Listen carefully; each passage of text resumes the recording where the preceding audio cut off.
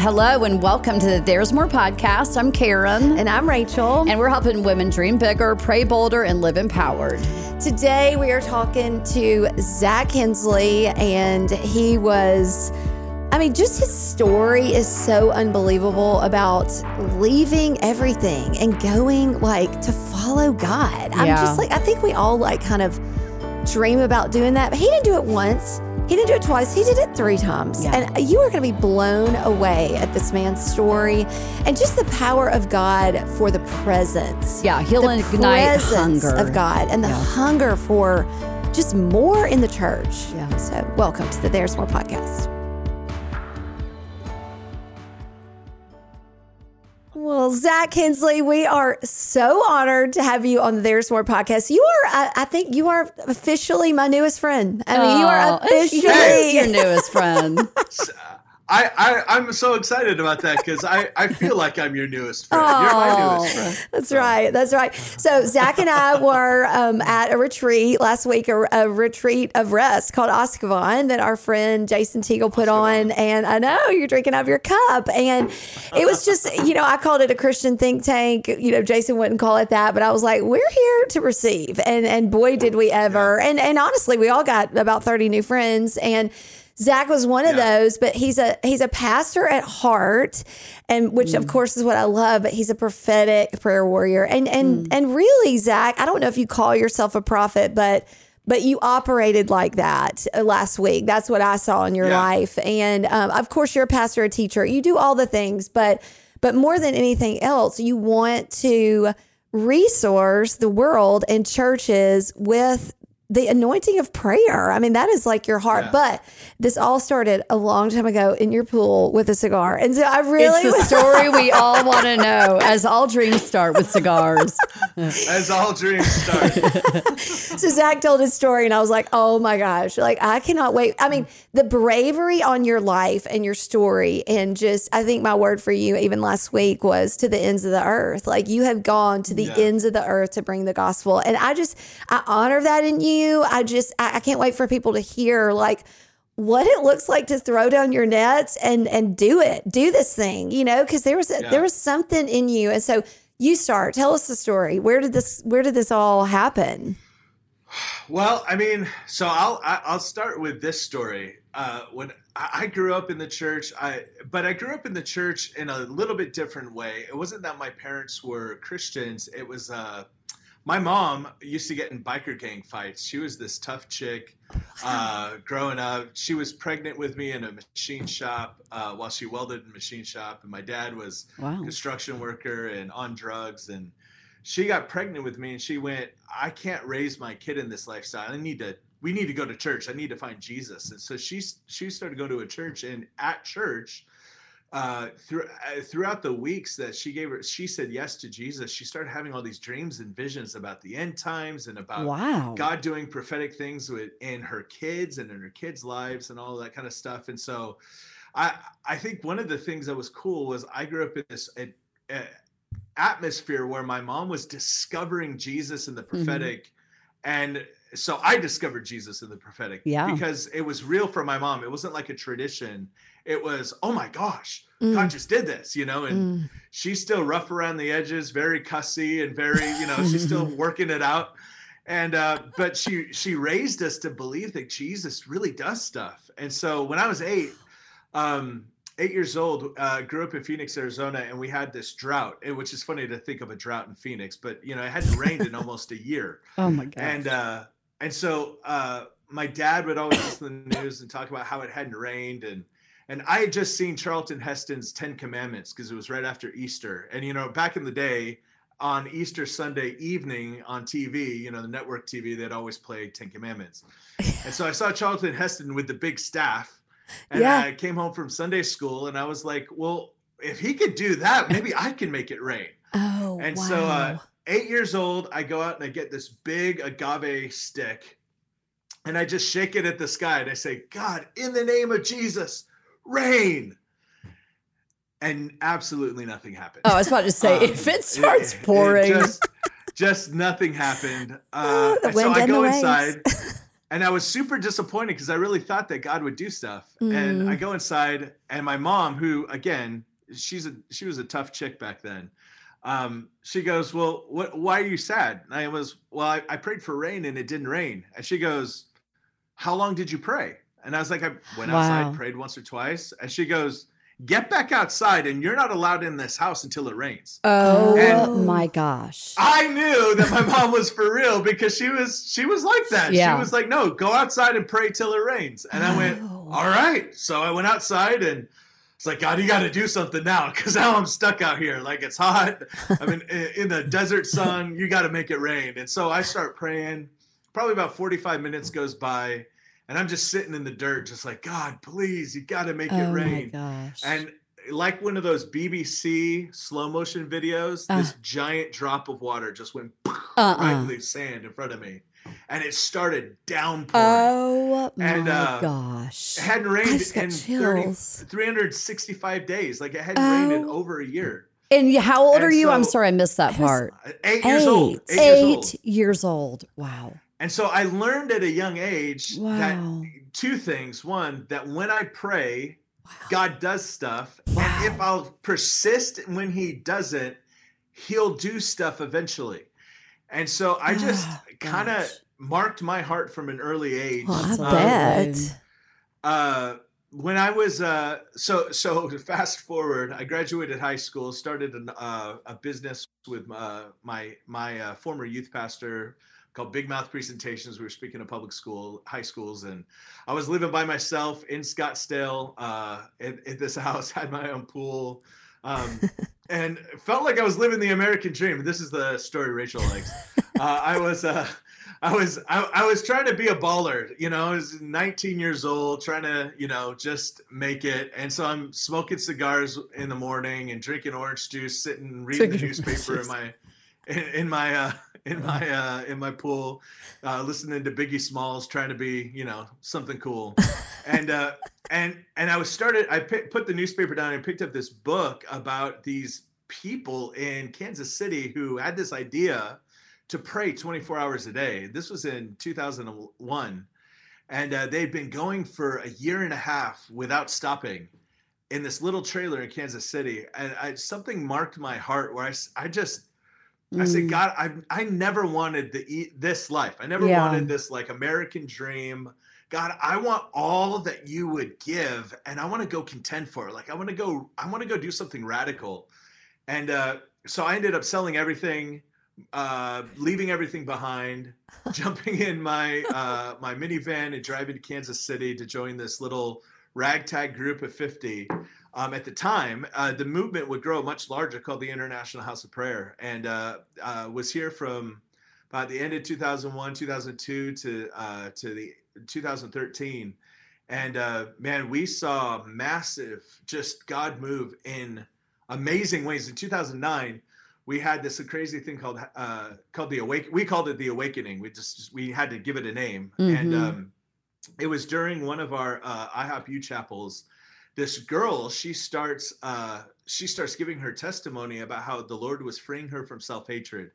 And as she gives her testimony, the Spirit of God falls on the school, and people start not just manifesting, but getting deliverance. They start receiving words for each other. Like, this presence starts hitting, and it was pretty powerful.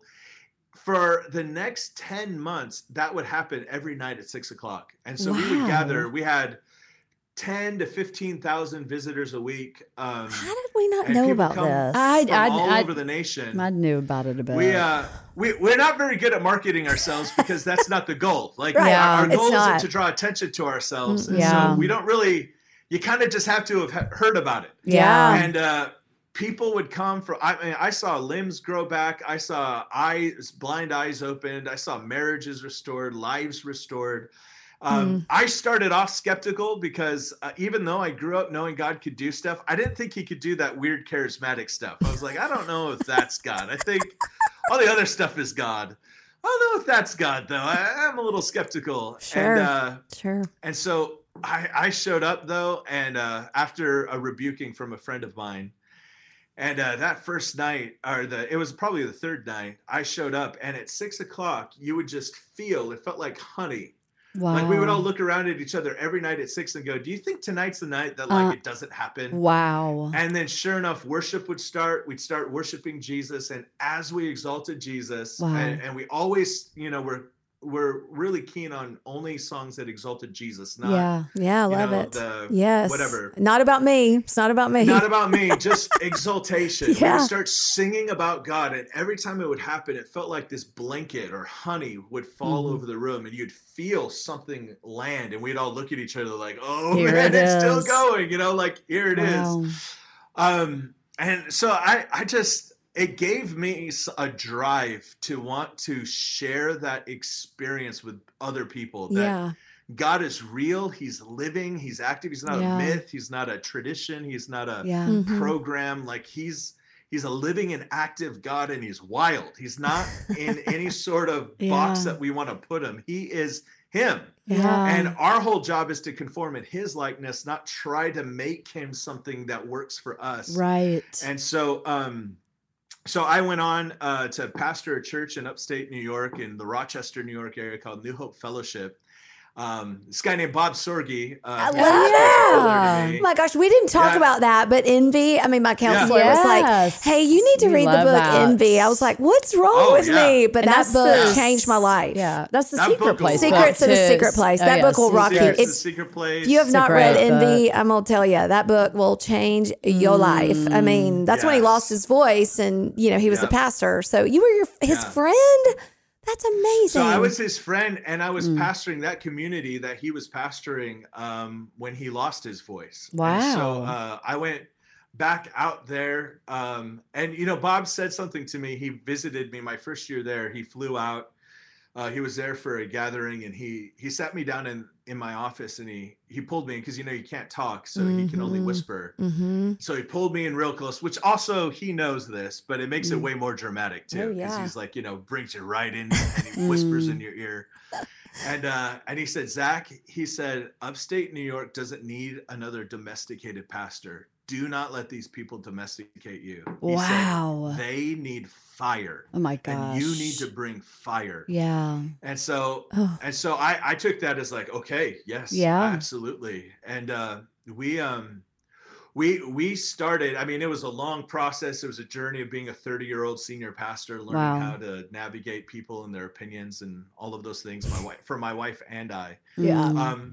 But we were able to see this beautiful community built around the presence of God and prayer. And not just at our church. It was something that we would train the worship leaders and creatives at churches all around the region and take that to other churches. We actually saw that as being obviously more effective than just trying to, because God doesn't come to castles. It comes to cities. And so the goal wasn't to build it where we were at. The goal was, how can we infect the body of Christ in this region? Right.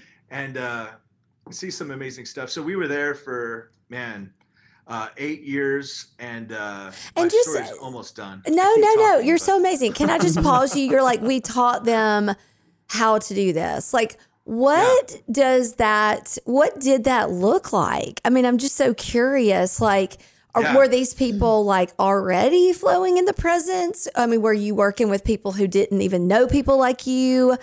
I mean, what did that look like? Mostly people that really didn't know us, or really were flowing in the presence. I would say, and definitely people who didn't know anything about the International House of Prayer or any of those streams. People loved the Holy Spirit, but didn't really know what to do with him. And I think that's the case in a lot of churches. We all say we agree with the Holy Spirit, but we don't really know what to do with him. Right. So it's also simple, right? Like it's not, what we taught them wasn't difficult. It wasn't complex. It was simply just make space. Right. Like, how do you make space in every area? And the way that I kind of retermed it is, instead of saying the presence of God, because I feel like when you say presence, a lot of people think of like a misty cloud that comes in and kind of moves and does weird, and it kind of throws people off or whatever. And so I would just say presentness. because the goal is to talk about Jesus like he's in the room. Yeah. The goal is to, when we good. have a service, we're gathering right now to worship God who's here. Yeah, it's good. And when we actually change our perspective and we worship like God's in the room, it actually changes the way we worship. When we listen to the message and we listen like God is present and we're talking about his word with him sitting in the middle of the room. Wow, that's cool. It changes the way that we receive and talk about the word, because you got to be careful about how you talk about his word if he's there. If he's there, it's about him. It's not about us. It's not about me. That's so interesting. Well, it's funny because even with that, I yeah. picture like people listening thinking, I'm going to read the word with God right now. Like I wherever know. people are Right. listening, sitting with him. Yeah. But yeah. you know, I think the thing that we've been talking a lot, we just came back with a group of friends from the lake and just had a whole conversation around church and just the, you know, I think the discontent that a lot of people have for, you know, everybody has that left brain, you know, the intellectual understanding of the gospel, but there is no signs and wonders that follow, you know, and and people are hungry for the real, for the God that invades their space, right? Yeah. And so, Yes. but the difference is, see, it's neat because God so steeped you in being still before him. And just, you know, with that whole IHOP movement was all about worship and abiding, you know, really just spending time. And that's what we don't teach in churches. So as you began to kind of, you know, teach your church a different way, tell us like how that unfolded. This like is good. what, yeah. Because this really unfolded. I want you to, you're going to be whetting the appetites for people listening. Oh, That totally. This is what it was meant to be like.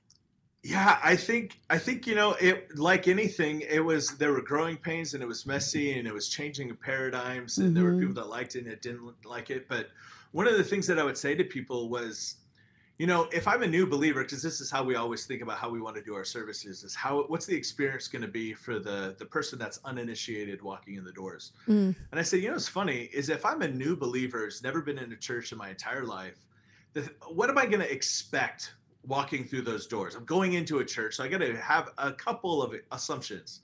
One of the things I'm going to expect is they're probably going to sing songs at some point. One of the things I'm going to expect is there's going to be some guy up there with a Bible and talking. and the third thing that I'm going to expect is that they're probably going to pray at some point. Yeah. And what I found funny is that most regular churchgoers, they don't expect to show up on Sunday to pray. They expect to show up Sunday to worship, To learn. to hear a word, Yep. and to learn, but they don't expect to engage in prayer. No, in any way, shape, not or at all. form. No.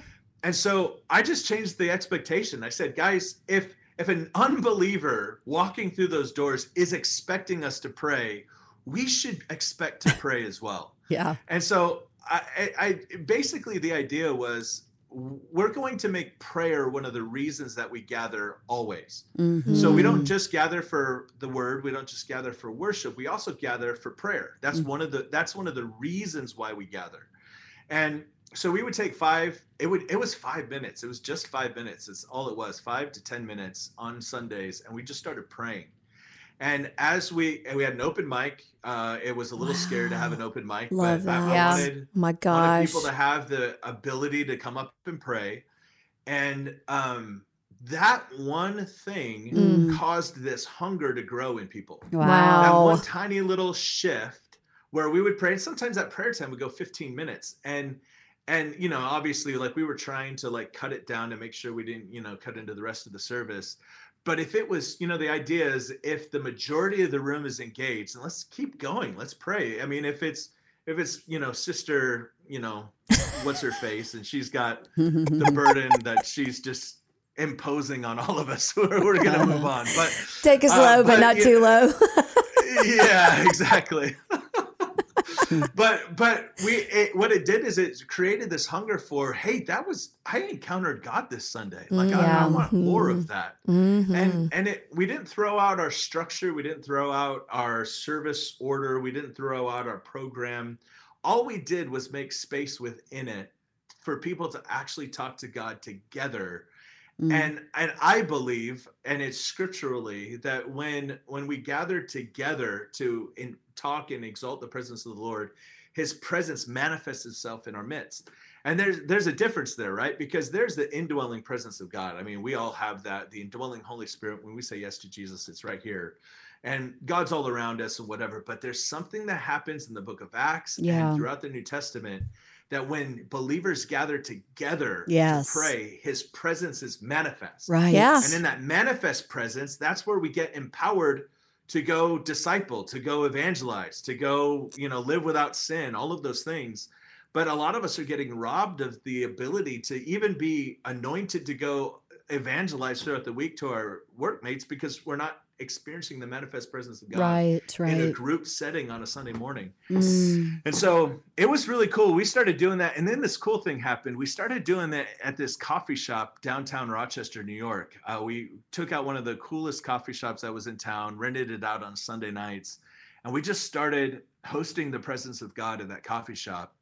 And it got to the point where young people would show up an hour early trying to get into the coffee shop because they knew that it only fit like 180 people. So like if you didn't get there early, you were standing outside in the Rochester cold. And it's like near Buffalo, New York. It's like snowy and freezing. Yeah. And so they knew that you had to get there early, and we would have young people from all over the region cramming into this coffee shop just to encounter the presence of God. Wow. And it was sweet. And the cool thing was they were all from other churches. A lot of them were new believers that got saved, but a lot of them were from other churches, and that blessed me because they would go, we want to get filled up here and take this to our church on Sunday morning. Yes. And I was like, perfect. That's what we want. We want you to get touched by this.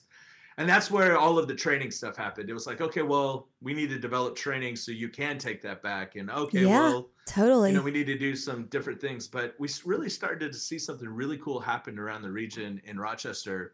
And then when I moved to Danville, California, to be the teaching pastor at this church in Danville in the San Francisco Bay Area, we got to see the same thing happen there as well. It was just really cool. Oh my gosh. And didn't you start, y'all started serving the community as well, Zach? It wasn't, so out of that manifestation of the prayer and the presence, they knew, y'all are different and we're going to change this. If your city's not different because you're there, you're doing something wrong. You know what I mean? Right. Kind of. Yeah. And what did that look like for y'all? Y'all started a thrift store, right? Yeah. So, I mean, I think one of the things is people of prayer often get a bad rap because, there's always the people that go who are like, well, we need to go. We don't need to sit and pray, as if there's a dichotomy, and there really isn't. Yeah. Because no one who touches the heart of God in prayer for real is going to keep it to themselves. Right. That's right. To go and share that. You're motivated and you're filled with the Holy Spirit to share and impart. That's why their numbers were added to them daily in Acts 2, because they would gather in prayer and then they would go out and they would bring more people in. Right. And so, we had a thrift store that we saw really grow financially to where we were able to support single moms in our region. We had a program where if you were a single mom or a single dad even, and a single parent, and you couldn't support yourself, we would cover your expenses for 6 months. And you didn't have to do anything to apply for it. All we wanted you to do was show up in person so we could give you a hug and hand you the check. Oh my gosh. That's so sweet. It's amazing. And it was a really cool thing that we got to do. And they're still ministering to that community in that way, offering different programs for people. And really sweet. But I mean, we saw God move in lots of different ways as we said yes to his presence and prayer. So.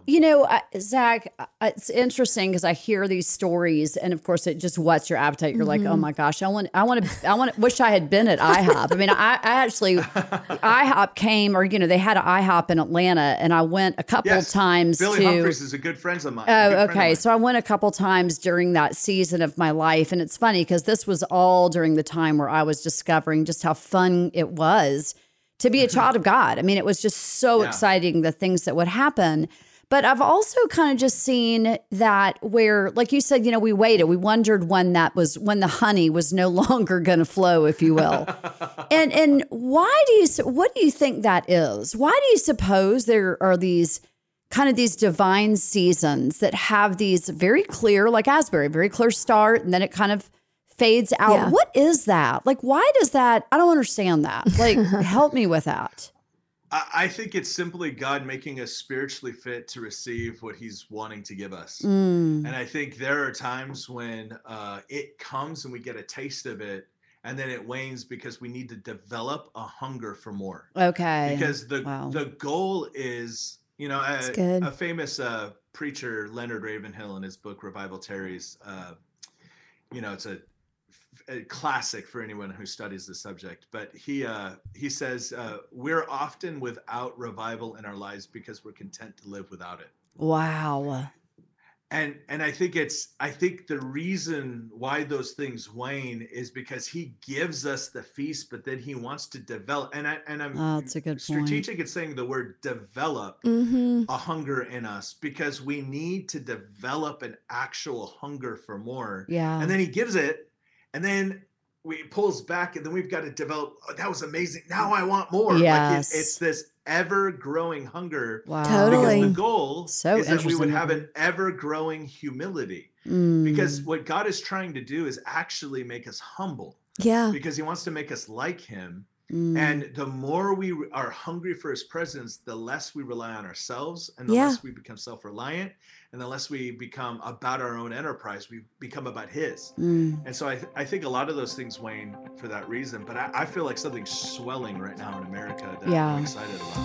So we just appreciate y'all joining us, and we've been referring a lot. Sometimes in our podcast, you hear about this thing called Father's House, and we just know that sometimes when you hear these incredible stories from these incredible guests, you wonder, how did these people learn this? How Yeah. did they have these kind of encounters? And so we want to tell you about a resource that Rachel and I have written that is going to give you the more lifestyle. Absolutely. So you can go to fathersHousestudy.com, and we have an 8-week Bible study encounter. It's just going to walk you to the journey that you've heard a lot about in these podcasts, and we want to offer you a 20% discount, and we hope that you will check it out. We think it'll change your life forever, and it'll take you on a journey that leads home.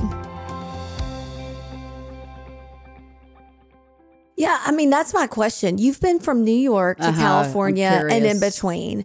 What do you see for the church? I mean, there's this just, I'm going to be really honest. Like there is a hunger in me to see the church come alive to the things that the church was alive to 2,000 years ago. Yeah. And now we have like more opportunity to tell people, and yet we see less of the things that they said will follow. And so I'm like, this is frustrating to someone who's tasted and seen and then wants to go partner with other people who've tasted and seen. I'm like, can all those people like gather up somewhere? And then, I mean, you know what I'm saying? Like, it's just, it's frustrating because church has become, I'm going to say it, a business. Like, and he never intended, I don't think, Zach. I mean, what are you feeling? I mean, it's a real like tension for us because we're in ministry. We're not a church. I mean, we're definitely peer church, but my husband's in church, and I mean, in a ministry. And so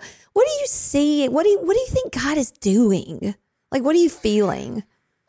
A couple of things. One, and I'll say this, I am 100%, because I'm going to say a couple of things that along the lines that sound negative. I have the other thing that I have for a ministry is called Beautiful Church, where we're just focusing on telling the story of what God is doing that's beautiful in his church right now. Oh, yeah, God that's is doing beautiful things right now. Totally. So it's Beautiful Church podcast. We're telling those stories. But I want to say that because oh my gosh, that's now, great. to know that that's what I'm about. Yeah, it's good. But saying that's what I'm about, I'll say this. We've never been better at doing church than we are right now, and we've never seen people fall away faster. That's right. Yeah. 100%. And here's the thing that I'll say that God is doing.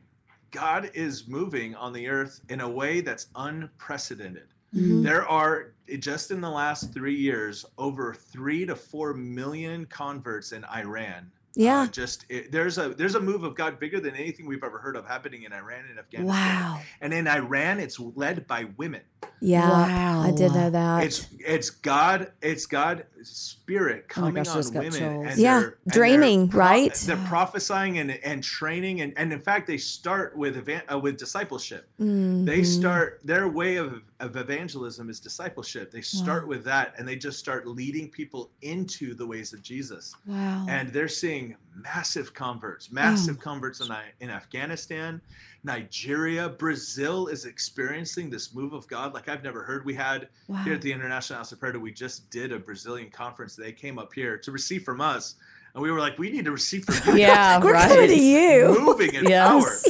And they were fiery. Like they gave so much life to us as they were here. But God's moving in Brazil. God's moving everywhere else around the world except for in the Western church. And here's why I think you kind of mentioned it about the businesses, and this is kind of my heart right now in the season, is they've built their churches around the presence of God. Yeah. Yes. And they're seeing God move. Yeah. We've built our churches around the absence of God. That's right. Wow, Yeah, Zach. that's the truth. God, I just got chills. We absolutely have. That is so sad. We do not expect he will show up. We do not expect he'll show up. God, it makes me cry, you know? Yeah. Yeah, we've planned for the drought, but we've never expected the rain. That's right. Yeah. Dang. Yeah. We've set our expectations so low that we don't anticipate anything. Right. Man. And it's not, and I grew up in a mega church. Like my church was 6,000. Gary Kinnaman was my pastor. David Kinnaman is president of Barna Research, his son. I grew up in a mega church environment. I was a teaching pastor at a mega church in Danville. I'm probably more comfortable in that environment. So I'm saying this as someone who gets it. Like I get the philosophy, I get the programs, I get the whole. Yeah, you love it. I love it. I get why you have to have HR. I get why you have to have all of the resources and mechanisms. Yeah. It all makes sense. But there is a point where in those systems, we have to, with the systems, right? Like systems are great, but systems are systems. They are. And they can become idols. Or they can become idols, or they can be useful. And I think we have put so much faith in our systems that we've forgotten that the system was just the framework to invite the presence of the Lord in. Right. And we haven't. And I think part of that is because we're afraid of. And I'll say this kindly. I don't think it's that pastors are afraid of the Holy Spirit. I don't think it's that ministers and big mega churches are afraid of seeing God move. I think it's just we're so inexperienced of what it looks like that we don't know what to expect or how to reach for it or how to ask for it. And I think things like what's happening at Asbury are so beautiful because they remind us, hey, that's what it looks like when God breaks into our systems. And maybe we should have like I said, develop a hunger for that. And if pastors in mega churches developed hunger for that, that's my passion, is that they would. And my whole mission statement is help people discover the enjoyable presence of God and then build everything around it. Yes. I think if people get a taste, if they discover it, man, I don't think you have to build systems. I don't think you have to do training. I think it's literally just come and drink from this well and watch what happens to your life. Watch what happens to your ministry. Watch what happens to your church. Because I think all of us have hearts that want Jesus. I think we're just it's been so long since we've actually drank from the well of his presence that we don't know what to expect or what to look for. So just kind of as we start to kind of think about closing, I'm thinking about if I'm hearing this, like I am so blessed to have the community of friends that I have that talk this language, that are hungry, that do keep our fires burning and with passion for the Lord. But for somebody who's listening, that's like, okay, first off, how do I do that? How do I cultivate that even? Like, what's step one for someone who's not in a place where there's a church like that you pastored? I mean, what would be their starting point? Honestly, open up to the Psalms. I start at Psalm 1, start at Psalm 23, start somewhere familiar. 23, 103, start at one of those Psalms, Psalm 91. Open up the word and talk to God like he's in the room. Wow. It's good. It's good, Zach. Just literally take a minute take a deep breath and go, God, you're here. You're with me. Mm-hmm. You're living. You're active. Yeah. And I'm going to read your words with you here today. Mm. And then read.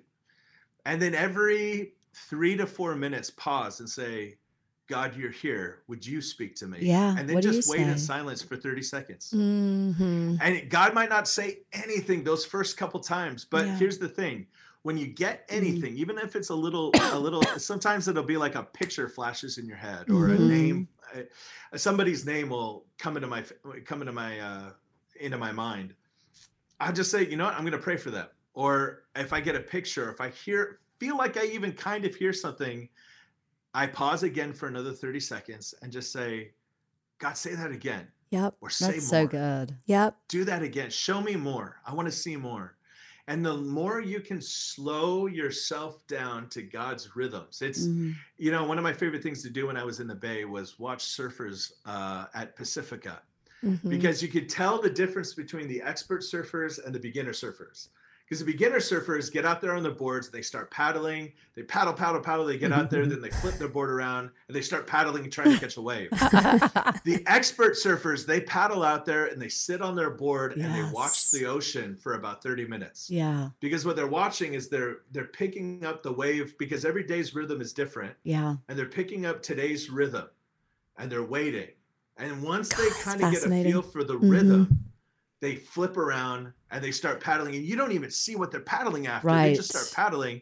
They pop up on their board, and sure enough, this giant wave crests. And you're like, oh, it was there the whole time. I just didn't see it.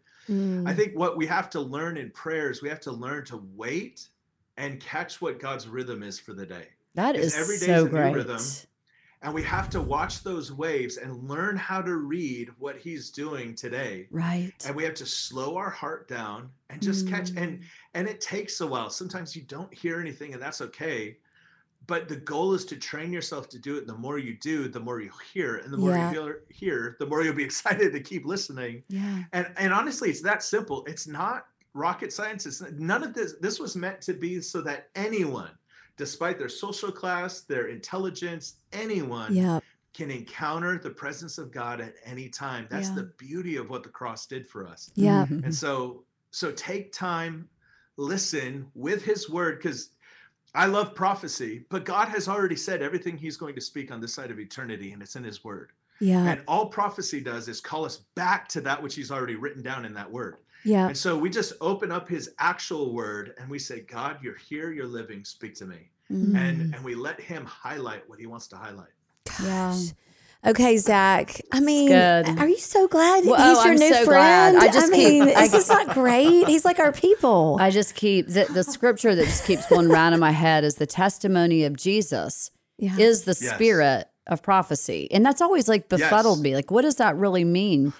But it's him testifying to who he is prophesying into your future because he's in you. Right. Yeah. You're one with him. Yeah. And he's literally prophesying himself in you. Yeah. You know what I mean? Oh, yeah. Yes. But And what he wrote and wanted you to hear. yeah. Okay, this is our final question, because I just want to know, we did this week and it was so fun and so tender. Tell us when in your life you felt the most loved. Oh. Isn't that fun? Wow. That I mean, is we fun. balled, all of us. Balled. Like, We fully expect you to ball. no pressure Just to be kidding. emotional. Hey, I'm a crier, so we can keep it out of the question. When I felt most loved. Yeah. I feel like in this recent season, I'm just coming out of a hard season. Mm-hmm.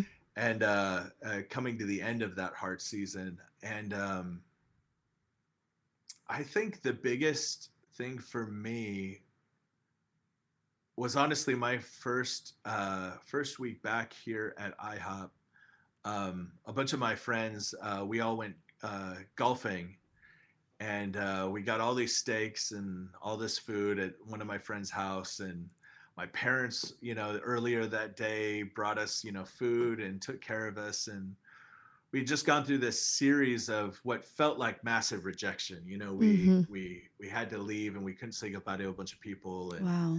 basically we're told, you have to go and you can't live here anymore. And And so I think the contrast of feeling completely unwanted and coupled with the feeling of people showing up to help us unload, all within the same week, unload our stuff and talk with us till 3 a.m. about, hey, what's your experience? What happened? And how did that make you feel? And how can I pray with you? And there was just this sense from the community here at the International House of Prayer, and a lot of it is because of long-term relationships, but from my mom and dad and my sister and her husband and my friends here, in 1 week, they like kind of almost restored our faith that we are loved. Yeah. We're cared for, because they really just went out of the way for us in every way. I mean, bringing us what we need, setting us up like, hey, do you need an office? Hey, you want to do a podcast? I'm like, I'm not ready to do my podcast, but I will be in a couple months. And they're like, use our studios for free. We want to bless you. Like, it's just, there was just this, what's mine is yours feel. And it wasn't sentiment, and it wasn't, it was guileless. It was without pretense. It was real. Yeah. And that was, I think that was probably one of the most beautiful things in recent memory. Besides my wife making me feel loved in crazy ways on a regular basis. Oh, but, that's beautiful, Zach. Will you pray for, I just feel like the Lord wants you to pray for people who felt rejected, you know, like in a season where they're like going through hard things, maybe church related, maybe not, maybe just family dynamics. I mean, those people, you were there, you know. Yeah. Thank you, Lord. Well, Father, we lift up, Father, those right now, those that are listening, watching, God, that have felt rejected or going through a season of betrayal, even where they feel like what they thought they knew about somebody or something ended up being something different, or they're in a season of loss. Father, right now, we pray, God, Ephesians 3, that you would strengthen them with divine might through your Spirit in their inner man, that they are rooted. It says in Ephesians 3 that they are rooted and grounded in the love of Christ, the unsearchable love of Christ, God, that they would know, Paul prays, that they would know that the length, the depth, the height of the love of Christ, that they would know the love of Christ which surpasses all knowledge and be filled with the fullness of God. I pray, Father, for hearts that are grieving and broken. I pray, God, for grace to grieve the loss. I pray for grace, God, to grieve the betrayal, the hurt and the pain. And I pray for clarity. And I pray, Father, for a spirit of revelation to see the nearness of God and to see the nearness of his voice in every moment of grief, in every moment of unknowing, and every moment of restoring, that the hand of God would be so close. It says in the Psalms that his name would be near. And I pray, God, that the name of God, that name that stands for faithfulness, that stands for righteousness and justice, the name of God that stands for unfailing, loyal love, that you are gracious and compassionate. I pray, God, that they would feel the name of the Lord near to their hearts, God, in this season, and that they would be restored, Father, in their ability to trust, because they would see the loyalty of God to them in the midst of everything else that they had lost. Let them see the narrative, Father, that you are close and that you never leave us, that you are with us, Father, to the end. I pray, Father, for grace for all of us, Father, to have eyes to see the loyal love of God in our lives and cling to it with everything that we have. Father, we love you in Jesus' name. Amen. Thank you so much. Amen. Wow. Thanks for joining us on the There's More podcast. Check out the show notes. We've got a 14-day spiritual warfare course that you can take, as well as the code if you'd like to join us in the Father's House Bible study. Thanks so much for listening.